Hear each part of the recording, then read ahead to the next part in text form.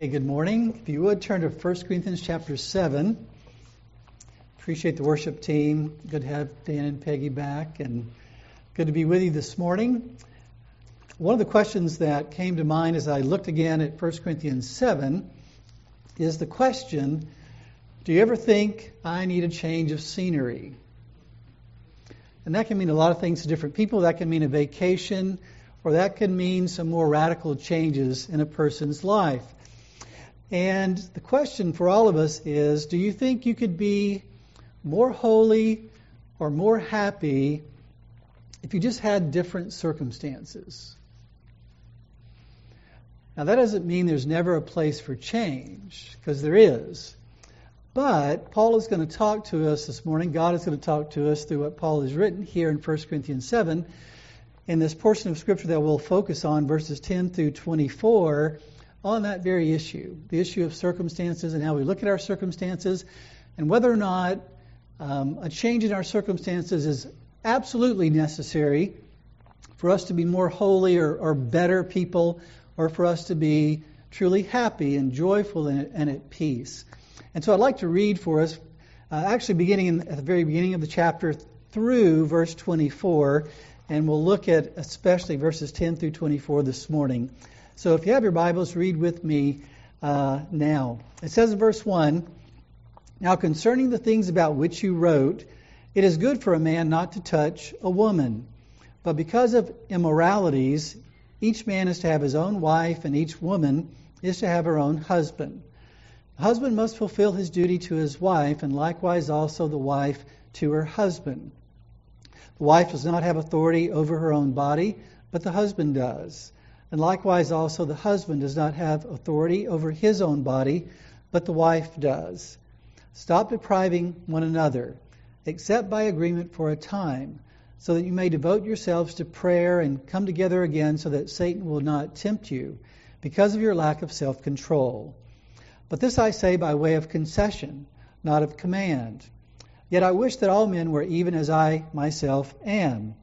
However, each man has his own gift from God, one in this manner and another in that. But I say to the unmarried and to widows that it is good for them if they remain even as I. But if they do not have self-control, let them marry. For it is better to marry than to burn with passion. But to the married I give instructions, not I, but the Lord, that the wife should not leave her husband. But if she does leave, she must remain unmarried, or else be reconciled to her husband, and that the husband should not divorce his wife. But to the rest I say, not the Lord, that if any brother has a wife who is an unbeliever, and she consents to live with him, he must not divorce her. And a woman who has an unbelieving husband, and he consents to live with her, she must not send her husband away.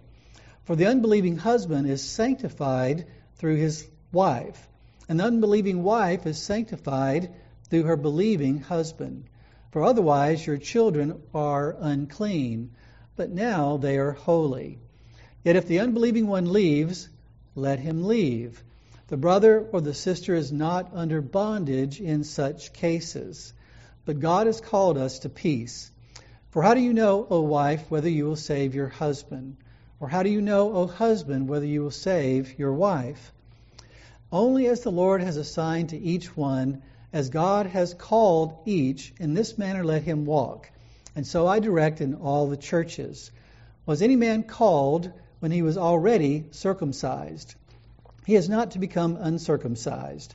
Has anyone been called in uncircumcision? He is not to be circumcised.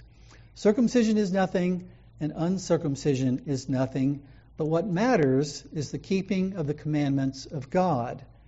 Each man must remain in that condition in which he was called. Were you called while a slave? Do not worry about it.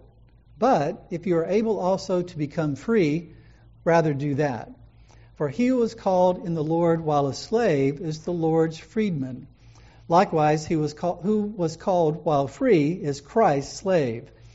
You were bought with a price. Do not become slaves of men.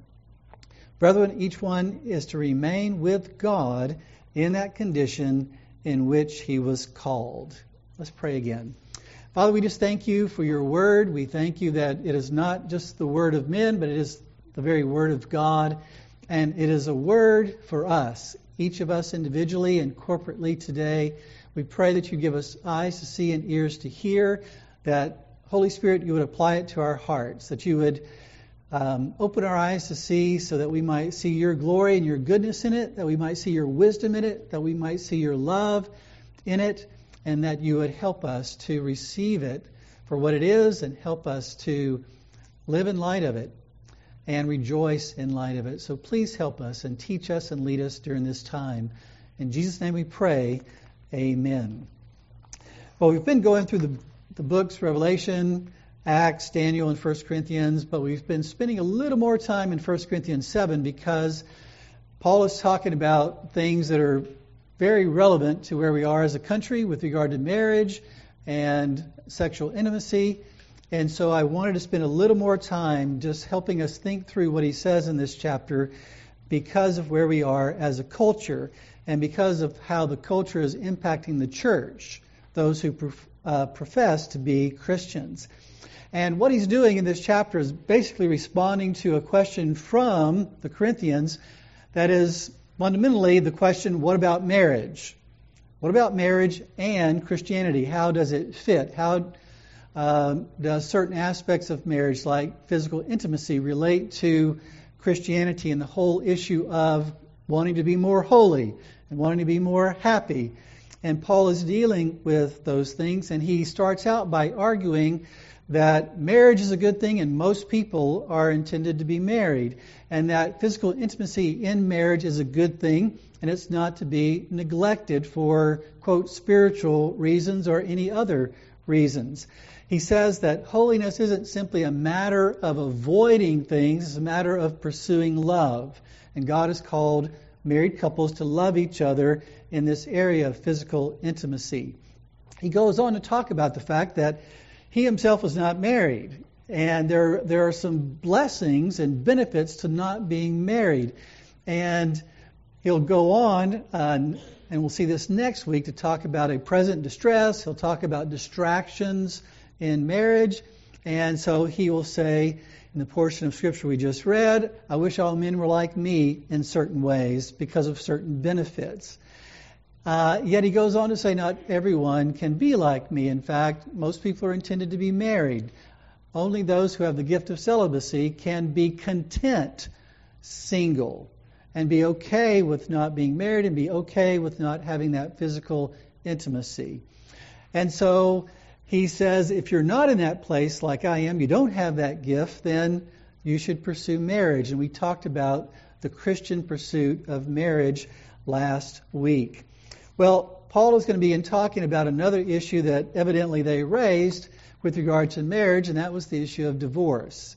And so that's what we want to focus on today, is verses 10 through 24, where he talks about the issue of divorce. There's a website that you can go to called Online Divorce California. And on the very website there, it says this. It says, start your online divorce in California without lawyer fees. Our system pioneered the online divorce industry for only $159. You can get a divorce, it says. And it talks about, for 22 years, over 500,000 people have used our tools, providing the best service on the market. 100% satisfaction guaranteed, which is false advertising, at least from the perspective of true satisfaction. But what's interesting to me about this is on the very first page, they talk about valid reasons for filing for a divorce. And they say in California, there are two basic kinds of divorces. One is no-fault divorce, and one is fault divorce. And obviously, no-fault divorce means you don't really have to have a good reason.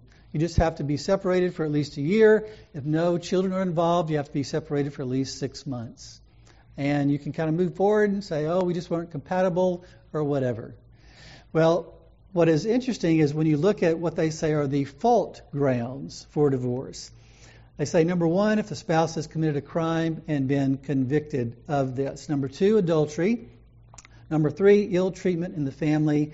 And number four, if the spouse has intentionally left for a long period of time. What's interesting about that is very much connected to the Judeo-Christian vision of what grounds are there for divorce. The issue of adultery, the issue of leaving, which is what Paul is going to address in this chapter. You can see the influence of Judeo-Christian values on that, because that was inherited from a time when you had to have a reason for divorcing. Now you don't have to have a reason. But they still acknowledge the fact that those were the reasons why people could claim that they needed to be separated from their spouse. And so what we want to do today is we want to look at what Paul says and think about that. Because again, we're going back to the principle, do my circumstances really need to change for me to be more holy and more happy? And so we'll see, especially as we get to the end of this passage, how Paul is operating off of a principle that says basically no, your circumstances don't need to change. But when it comes to divorce, that's the big question, right? Maybe I'd be happier. Maybe I'd even be holier if I divorced my spouse, if I got out of this commitment one way or another. And so we want to begin with just the marriage rule, which is what Paul highlights in verses 10 and 11. He highlights the fact that the Bible lays out the rule that God's intent from the very beginning was that one man and one woman would get married, and they'd be married for life, which would mean, at least until one of the spouses died. And Henry Ford, at one point, after 50 years of being married, was asked what he thought about the rule for a long marriage. And he said, it's just the same as in the automobile business, stick to one model, and you'll have a long marriage. Well, the word stick is interesting because it does say in Genesis chapter 2 that the man is to leave his mother and father and cleave to his wife. And the word cleave means be glued to or stick to his wife. So I don't know if Henry Ford was quoting the Bible there or not intentionally, but that's really the point, is that God calls us to see ourselves as being permanently united to someone else whenever we get married. And that's why the disciples could say, maybe it's better not to get married if you really have to be that committed. Well, there's no doubt that God calls us to consider what we're doing when we get married. And unfortunately, in our day and time, many people aren't considering the commitment that God calls them to make. We'll look at verse 10 and 11. He begins by saying, but to the married, and in the context you realize he's really talking about Christian marriages between two believers, but obviously what he says applies to all marriages. He says, but to the married I give instructions, not I but the Lord. And what he's saying is that he's quoting the Lord Jesus. When he says, not I, but the Lord is giving you these instructions, he's basically highlighting the fact that the Lord Jesus, when he was on earth, taught this. And I'm repeating what the Lord Jesus taught. And so if you were to turn to Matthew 19, you find an account, one of the accounts, where the Pharisees come to Jesus and they ask the question, is it lawful for a man to divorce his wife for any reason at all? Is no-fault divorce okay? And the Lord Jesus says, have you not read that he who created them from the beginning made them male and female, and said, for this reason a man shall leave his father and mother and be joined or cleave to his wife, and the two shall become one flesh. So they are no longer two, but one flesh. What therefore God has joined together, let no man separate. And so there the Lord says, this is God's intent from the very beginning, from the point at which he created Adam and Eve. God's intent is for men and women to marry one man, to marry one woman, and for them to be together for the rest of their lives. Well, Paul says, I'm repeating what the Lord said, and that's what you need to do. You need to embrace the rule, and this is the rule.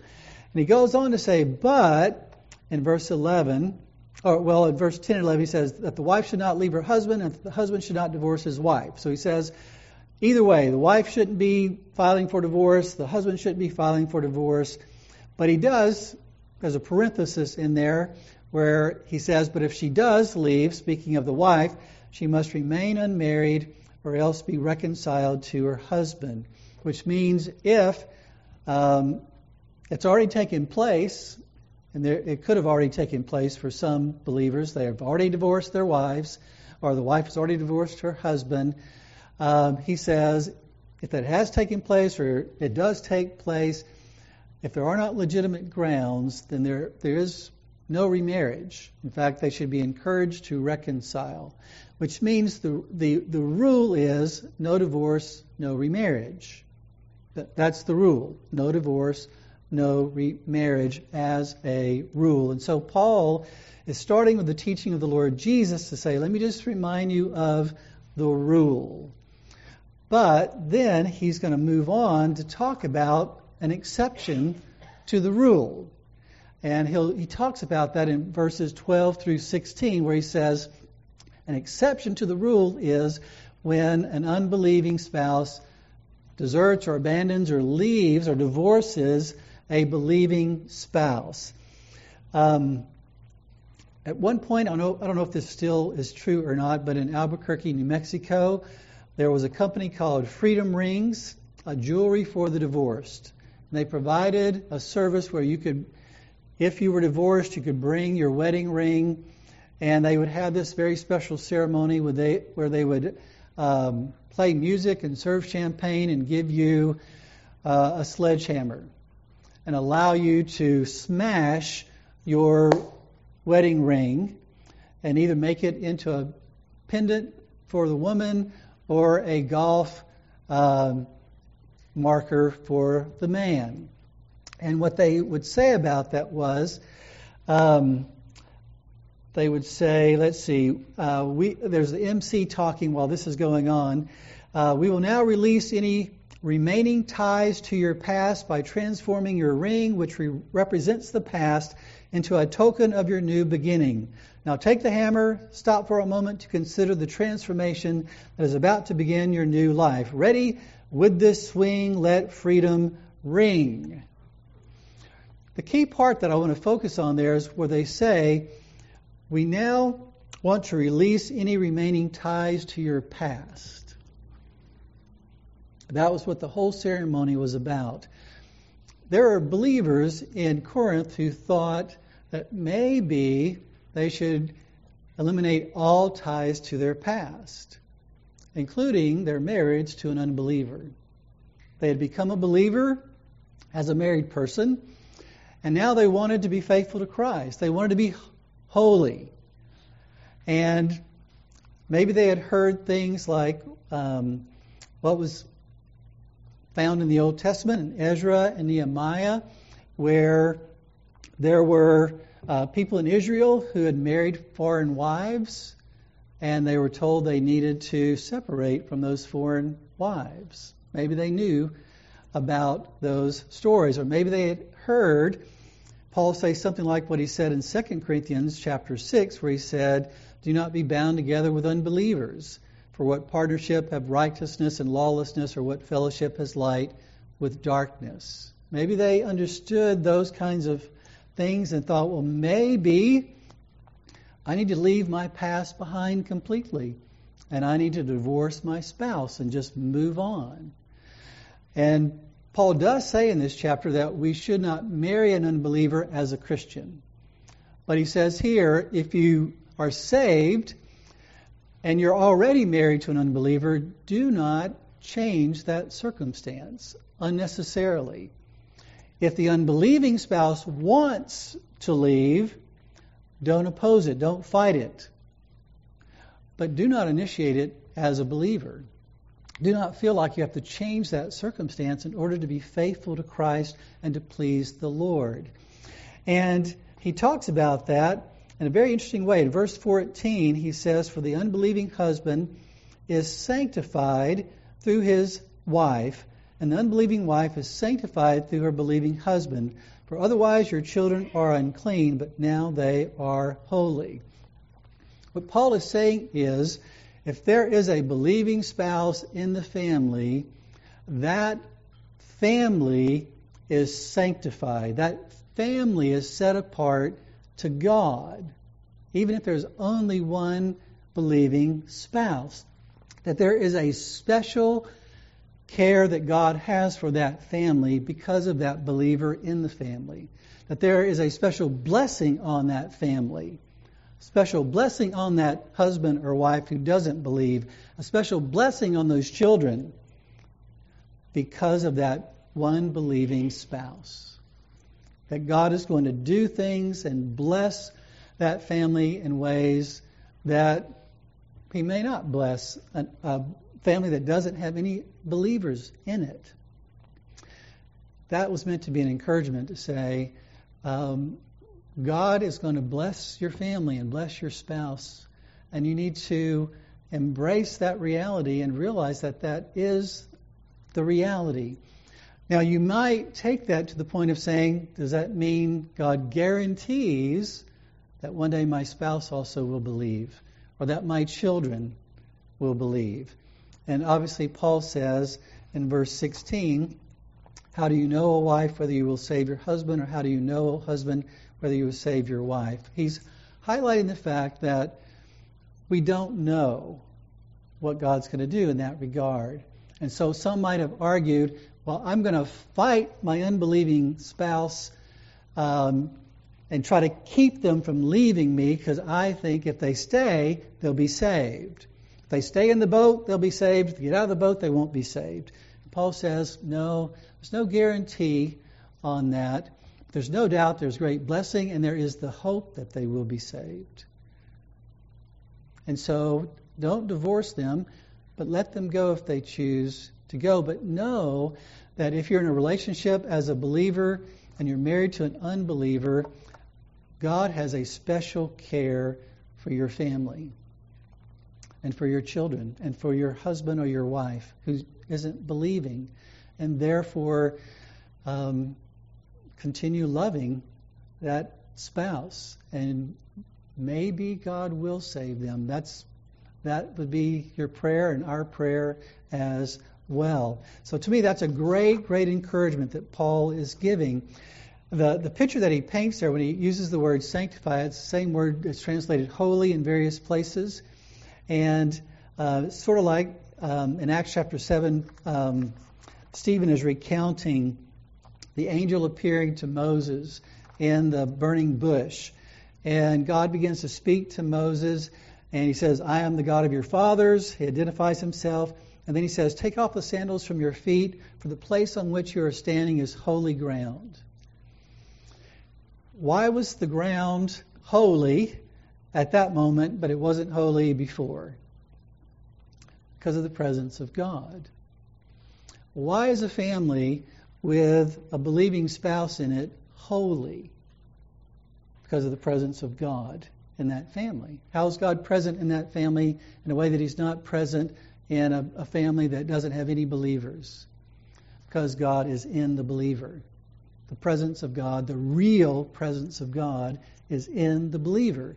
That's what it says at the end of 1 Corinthians 6. "Do you not know that your body is a temple of the Holy Spirit who is in you, whom you have from God, and that you are not your own?" So God is present in the believer. And that family and that home is holy, set apart for God. And so Paul encourages the believers to realize that you don't have to end those marriages to be more holy. You need to embrace those marriages and embrace the reality of holiness in those marriages. And I just think that's a beautiful picture that Paul paints there. Well, he goes on and he talks about in verses 17 through 24 the basic rule that he's applying here. And there was a story that I've told before about, you might remember the story about the king who decided he didn't want to be king anymore. And he went to a local monastery and he talked to the head priest and said, I'm tired of being king, tired of all these responsibilities. I just want a contemplative life. I just want to, read my Bible and pray and just be away from the world, get out of politics, take it easy, tired of appearing on CNN or whatever. And the priest said, well, you have to take a vow of obedience.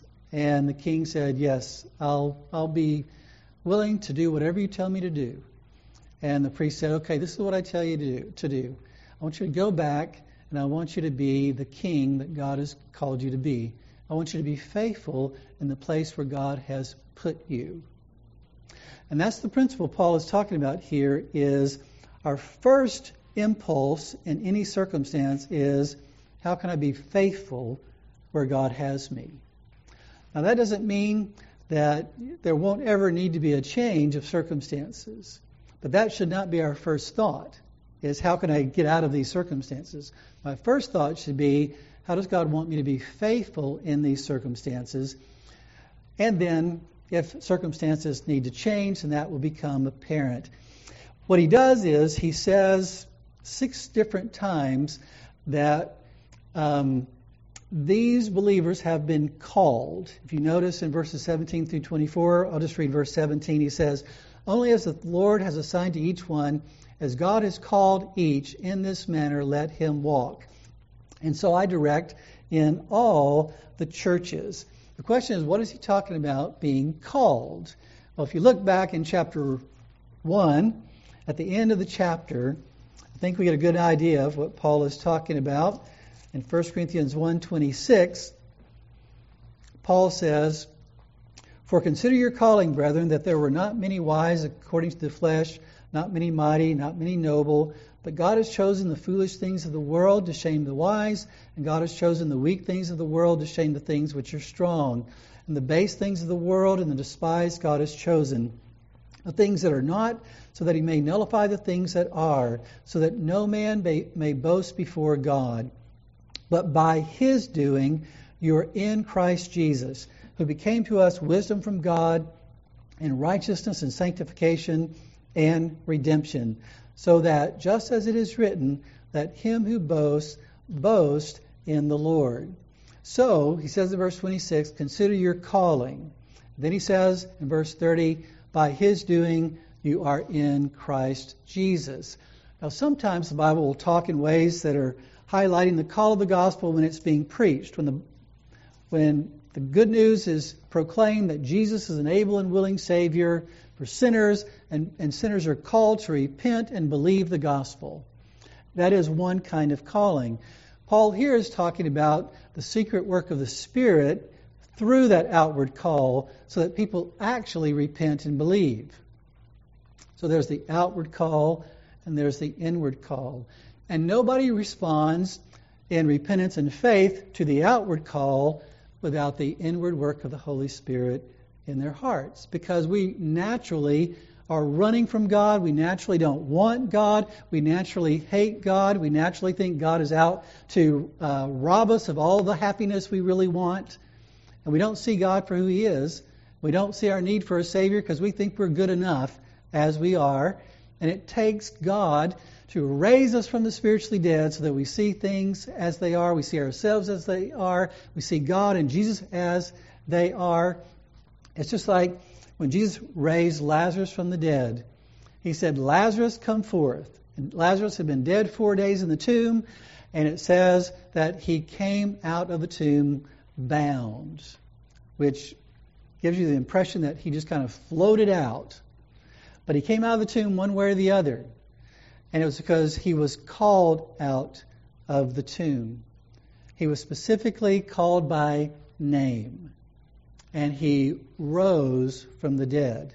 And every one of us who have savingly repented and believed in Jesus have been called by name. And we've been raised from the dead. And the way we know we've been raised from the dead is that we repent and we believe. We don't want to be ruled by our sin anymore. We want to be ruled by Christ, and we're trusting Him to save us from our sin and to lead us to all that our heart desires. Nobody does that apart from the sovereign, gracious work of the Holy Spirit in their lives. And that's what Paul is saying is, if you become a Christian, it's because of that special call of God on your life. And in this context, in 1 Corinthians 7, he's saying, some of you were slaves when that happened. Some of you were Jews who had been circumcised when that happened. Some of you were Greeks and were not circumcised. Some of you were not slaves when God called you in that way and you actually began trusting and obeying Jesus Christ. He says, the rule is, don't think you have to change everything in order to please your Lord. You've repented of sin, and now you're seeking to trust and obey the Lord Jesus. Don't think everything has to change. Don't think you have to divorce your unbelieving spouse, or you have to stop having physical intimacy with your spouse, or all those kinds of things that he's been dealing with. But he's saying you can be faithful to Christ where you are. Now, the interesting thing is, he does say at one point, in verse 21, were you called while a slave? Do not worry about it. But if you're able also to become free, rather do that. Which means there's a sense in which he's saying the rule is glorify God, trust God, obey God in whatever circumstances you find yourself when you come to Christ, when you believe in Christ. But that's not without exception. There may be good reasons to change something. And so we can say to slaves, you don't have to not be a slave in order to serve Christ. But that doesn't mean if you get the chance to be free that you say, no, thank you. He says, take advantage of that as well. So he's saying this is the rule, but there are exceptions to the rule. Just like with marriage, this is the rule, but in terms of how it may play out between believers and unbelievers, there is an exception as well. And so he's encouraging us to realize, and he says it 3 different times, in verse 18, verse 21, and verse 22. Verse 17, 20, and 24, that each man is to remain with God in that condition in which he is called, because he's dealing with the underlying argument that's going on here in this church, is that maybe if I'm going to be holier, I need to change some things. Or if I'm going to be really happy, I need to change some things. And he says that is a fundamental misunderstanding of how God has called you and how God wants you to live in light of that.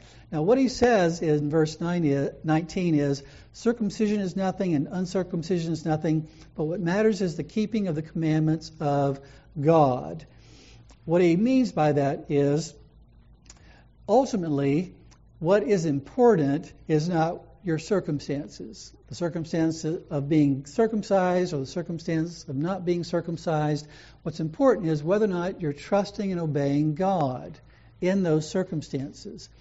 And he says in verse 23 that it's because we've been bought with a price. You were bought with a price, do not become slaves of men. Which means whatever our circumstances, we are to live like we belong to Jesus. Because we do.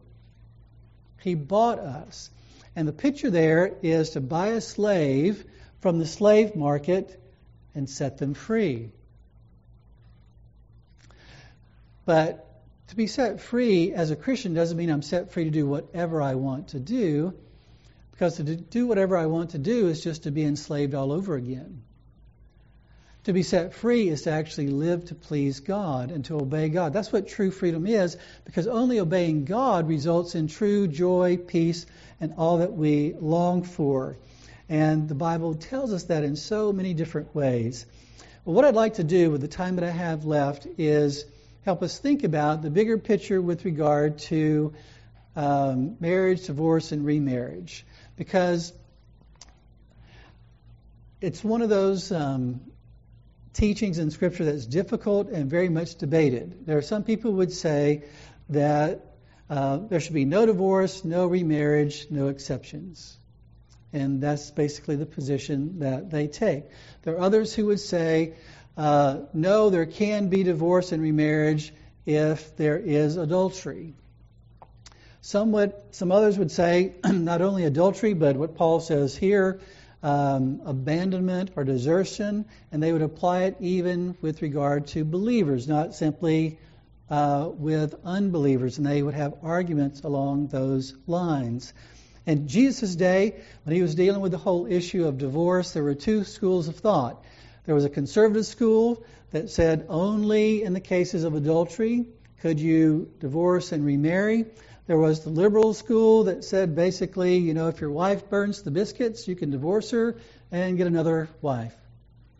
So just like in our day, there are some that are more conservative, there are some that are more liberal in their stance on divorce and remarriage. The major opinion, the major perspective that the Christian church has had, and especially among Reformed congregations, is that there's one rule, one man and one woman for life, and there are two exceptions with regard to that have to do with sexual immorality, and the other exception with regard to what we find here in 1 Corinthians 7, which is desertion or abandonment. And the reason why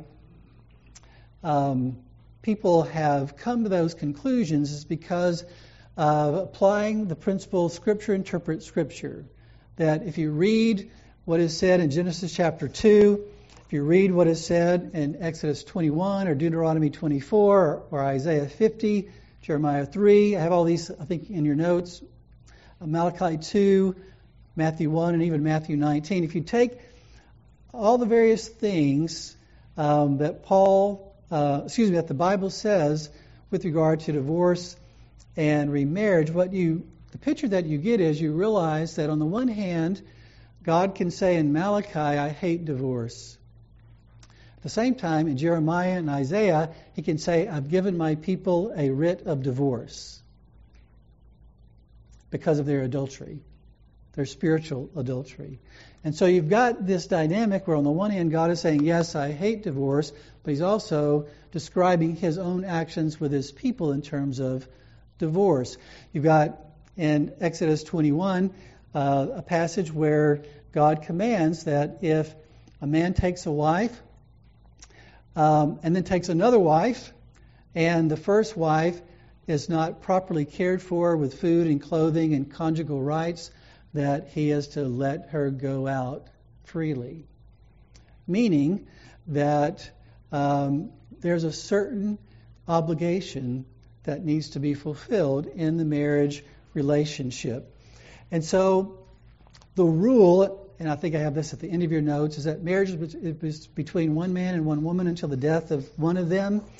But there is the exception. I want to talk a little bit about the exception that the Lord Jesus highlights in Matthew 19, Mark 10, I think it is, and other passages.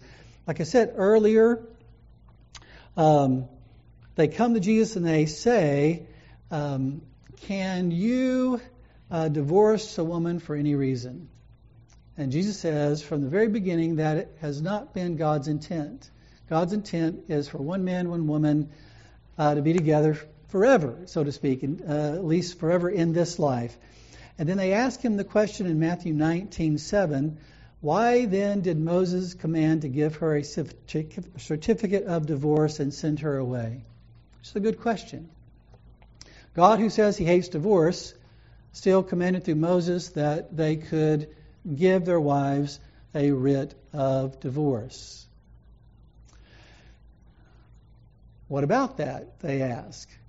And Jesus says, because of your hardness of heart. Because of your hardness of heart, Moses permitted you to divorce your wives.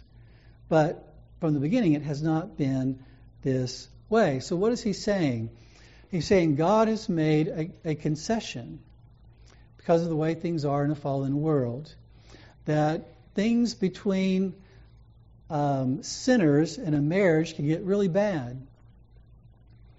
And God has allowed some exceptions to the until death do you part rule because of how bad things can get and because of the nature of marriage. And so you think about what Jesus says. He talks about in verse 9 of Matthew 19, and I say to you, whoever divorces his wife except for immorality and marries another woman commits adultery. The word for immorality there is porneia. It's a very broad term for sexual immorality. It includes adultery, but it's much broader than adultery.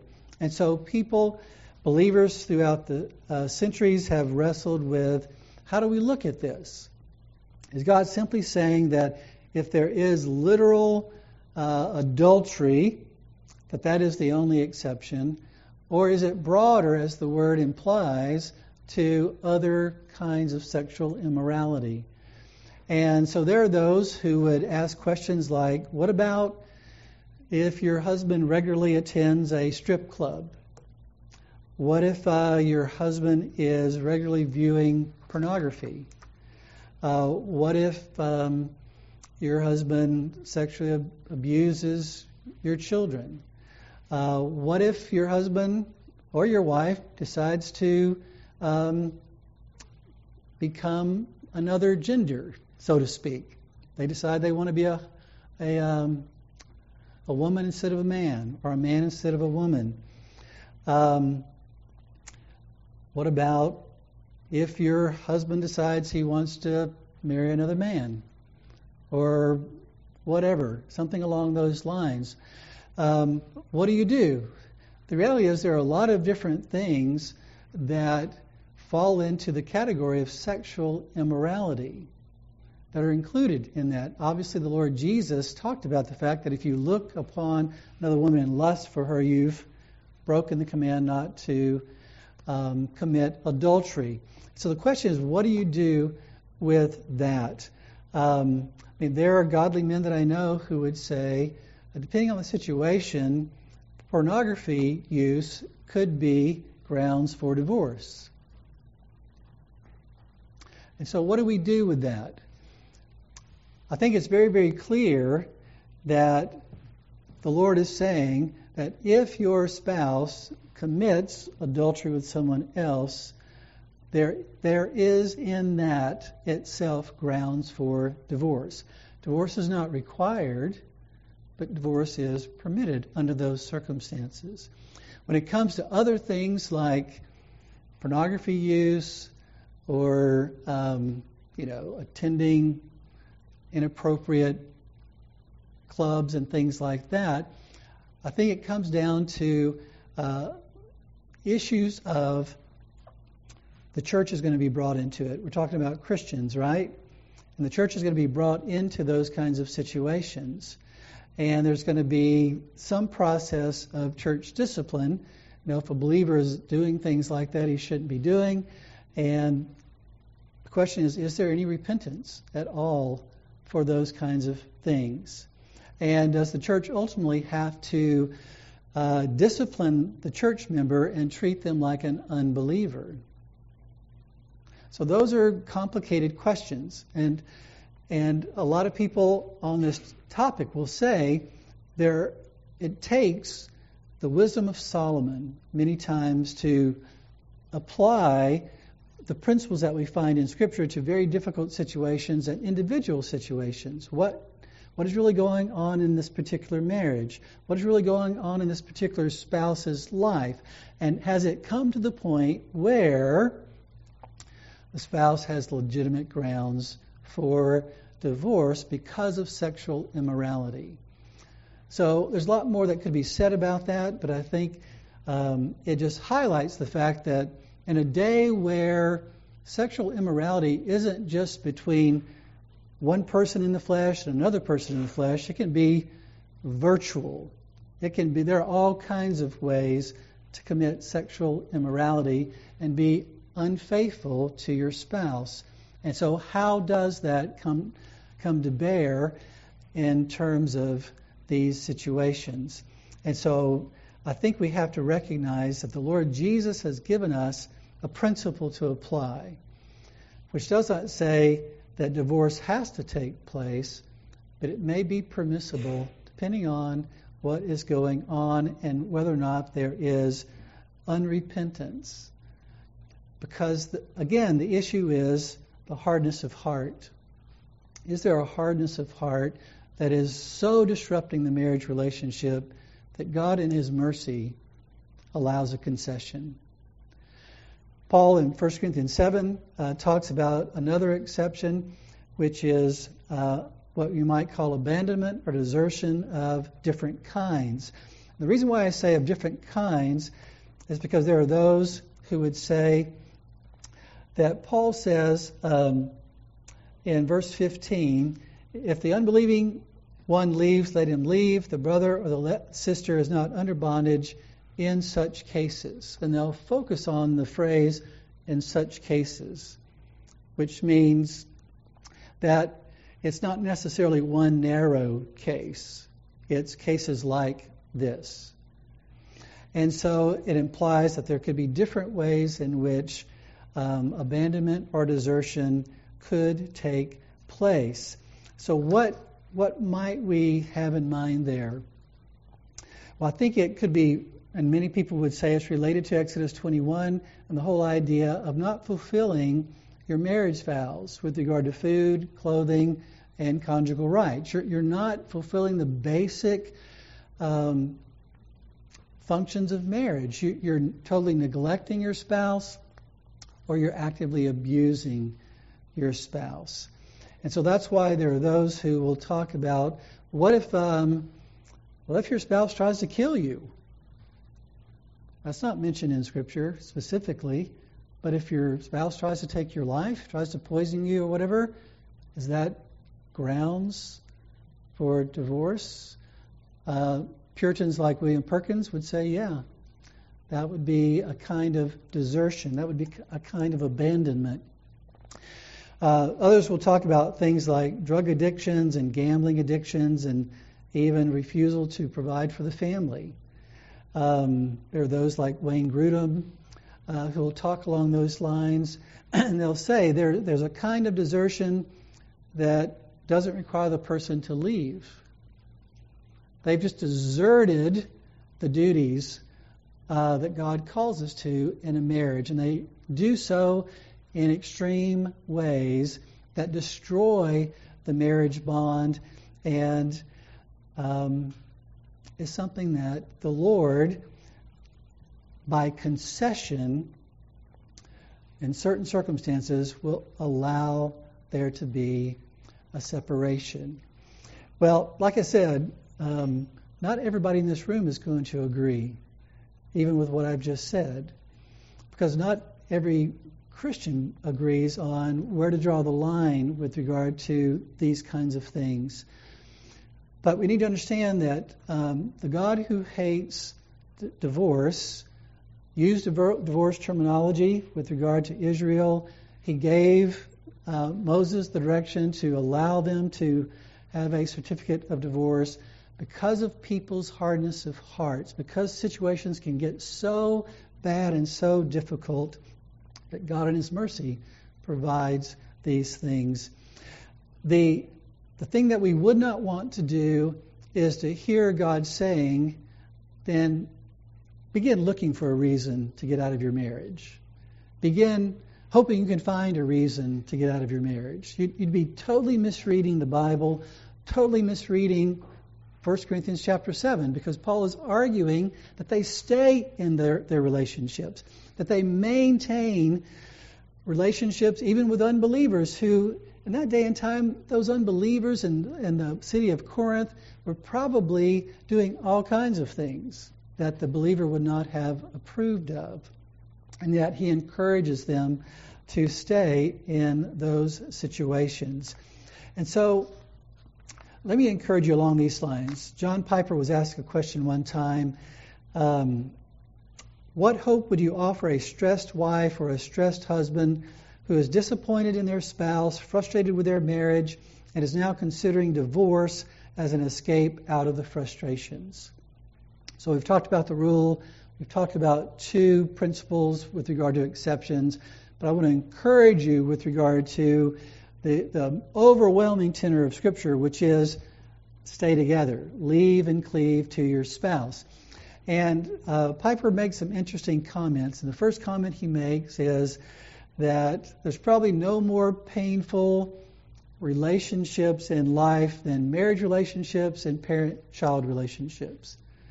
That in those two types of relationships, some of the worst pain can be experienced.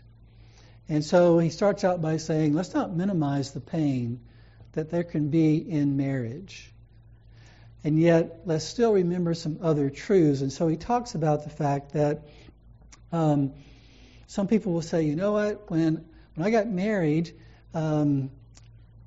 my husband and or myself, we just weren't really even thinking straight. We just, got married on a weekend in Las Vegas and we hardly even thought about it or whatever. There could be all kinds of ways in which people come into a marriage and they think, wow, we weren't really thinking very straight when we did that, and we certainly weren't pursuing the Lord, and we weren't, living like we should. And so maybe this is a hopeless situation and we just need to separate and start over. And he says, you may have sinned your way into this relationship, but now that you are married, he's talking to a wife at this point, this man is God's man for you. Which is to say, no matter how you got into the marriage relationship, at that point, that person you're married to becomes God's will for you. That's who you're to be faithful to. That's who you are to seek to love in that circumstance. He is God's choice for you. And he goes on to say that in the midst of that, depending on how difficult the relationship is and how painful it is, he says, we need to believe that the path of lost dreams in this life is the path of greatest joy over all.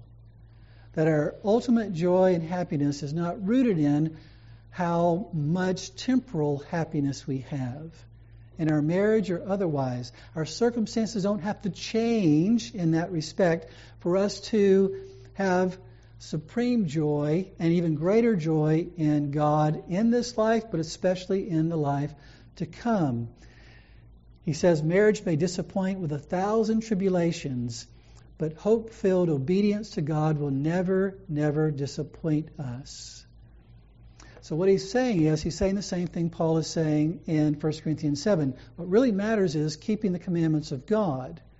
Hope-filled obedience. How does God want me to love this person now that I'm married to them? Now that I see how imperfect they are and how imperfect I am. How am I to trust God? How am I to obey God in these circumstances?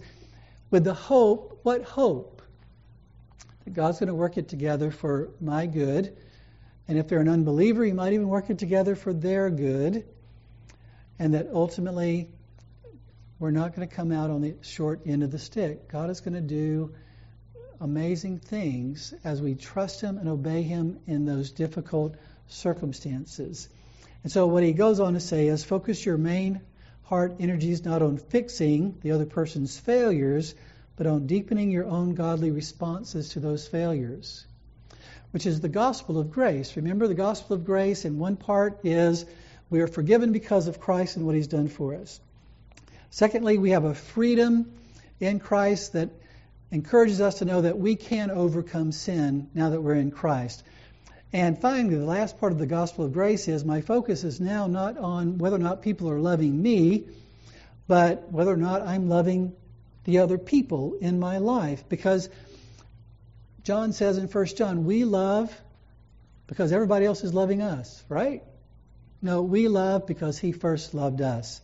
I love other people not because they're loving me, but because God is loving me. And He will always love me as His child. And so therefore, because of God's love for me, I love people in my life, whether it's my spouse or my children or anybody else, regardless of whether or not they're loving me in return. And so that's what Piper is doing here, is reminding this lady of that truth, and that God calls us to respond rightly, not just react to other people. And then he also highlights the fact that it says in Matthew 6 that God sees in secret what we do. that even if the person we're loving never says thank you, never acknowledges how we're loving them, never appreciates how we're loving them, God sees in secret. And He will reward us for our hope-filled obedience to love that person, even if they never change, even if they never acknowledge the fact that we're really loving them. He tells a story at the end of a woman who came to him like 30 years into his ministry, and she wanted a divorce because her husband was traveling all the time and neglecting her and just not giving her any attention. She was tired of it. She just wanted out. And he pleaded with her to hang in there, to stay in there. And one day, after 30 years or so, maybe 20 years, this woman came to him and said, I just want to thank you for encouraging me to stick with it and not to give up and not to divorce my husband. And God did a work in that marriage. And she said, he's building a house out back for my mom right now, and he's blessing me in a way that I can never thank him enough for. And I'm just so thankful that you encouraged me to stay in this relationship, because God has done some wonderful things in our relationship. And if I had just jumped ship when I did, I would not have seen God do what He did. And so there is a very real call to trust God, to do things that we can't even imagine Him doing, as we stay faithful to trust and obey in our circumstances. And so that's what Paul is encouraging all of us, that in order to be more like Christ, we don't have to change our circumstances. In order to be more joyful and at peace and happy, we don't need to change our circumstances. What we need to do is go deeper with God. We need to go deeper with Jesus. We need to focus on the truth, and we need to pray, and we need to fellowship with the Lord, and we need to fellowship with His people. We need to feed our souls on the truth, because it's the truth that sets us free. It's the truth that enables us to rejoice even in difficult circumstances. Like I said, God is compassionate, and sometimes there are some really difficult circumstances. He says, under these circumstances, yes, I will allow a separation.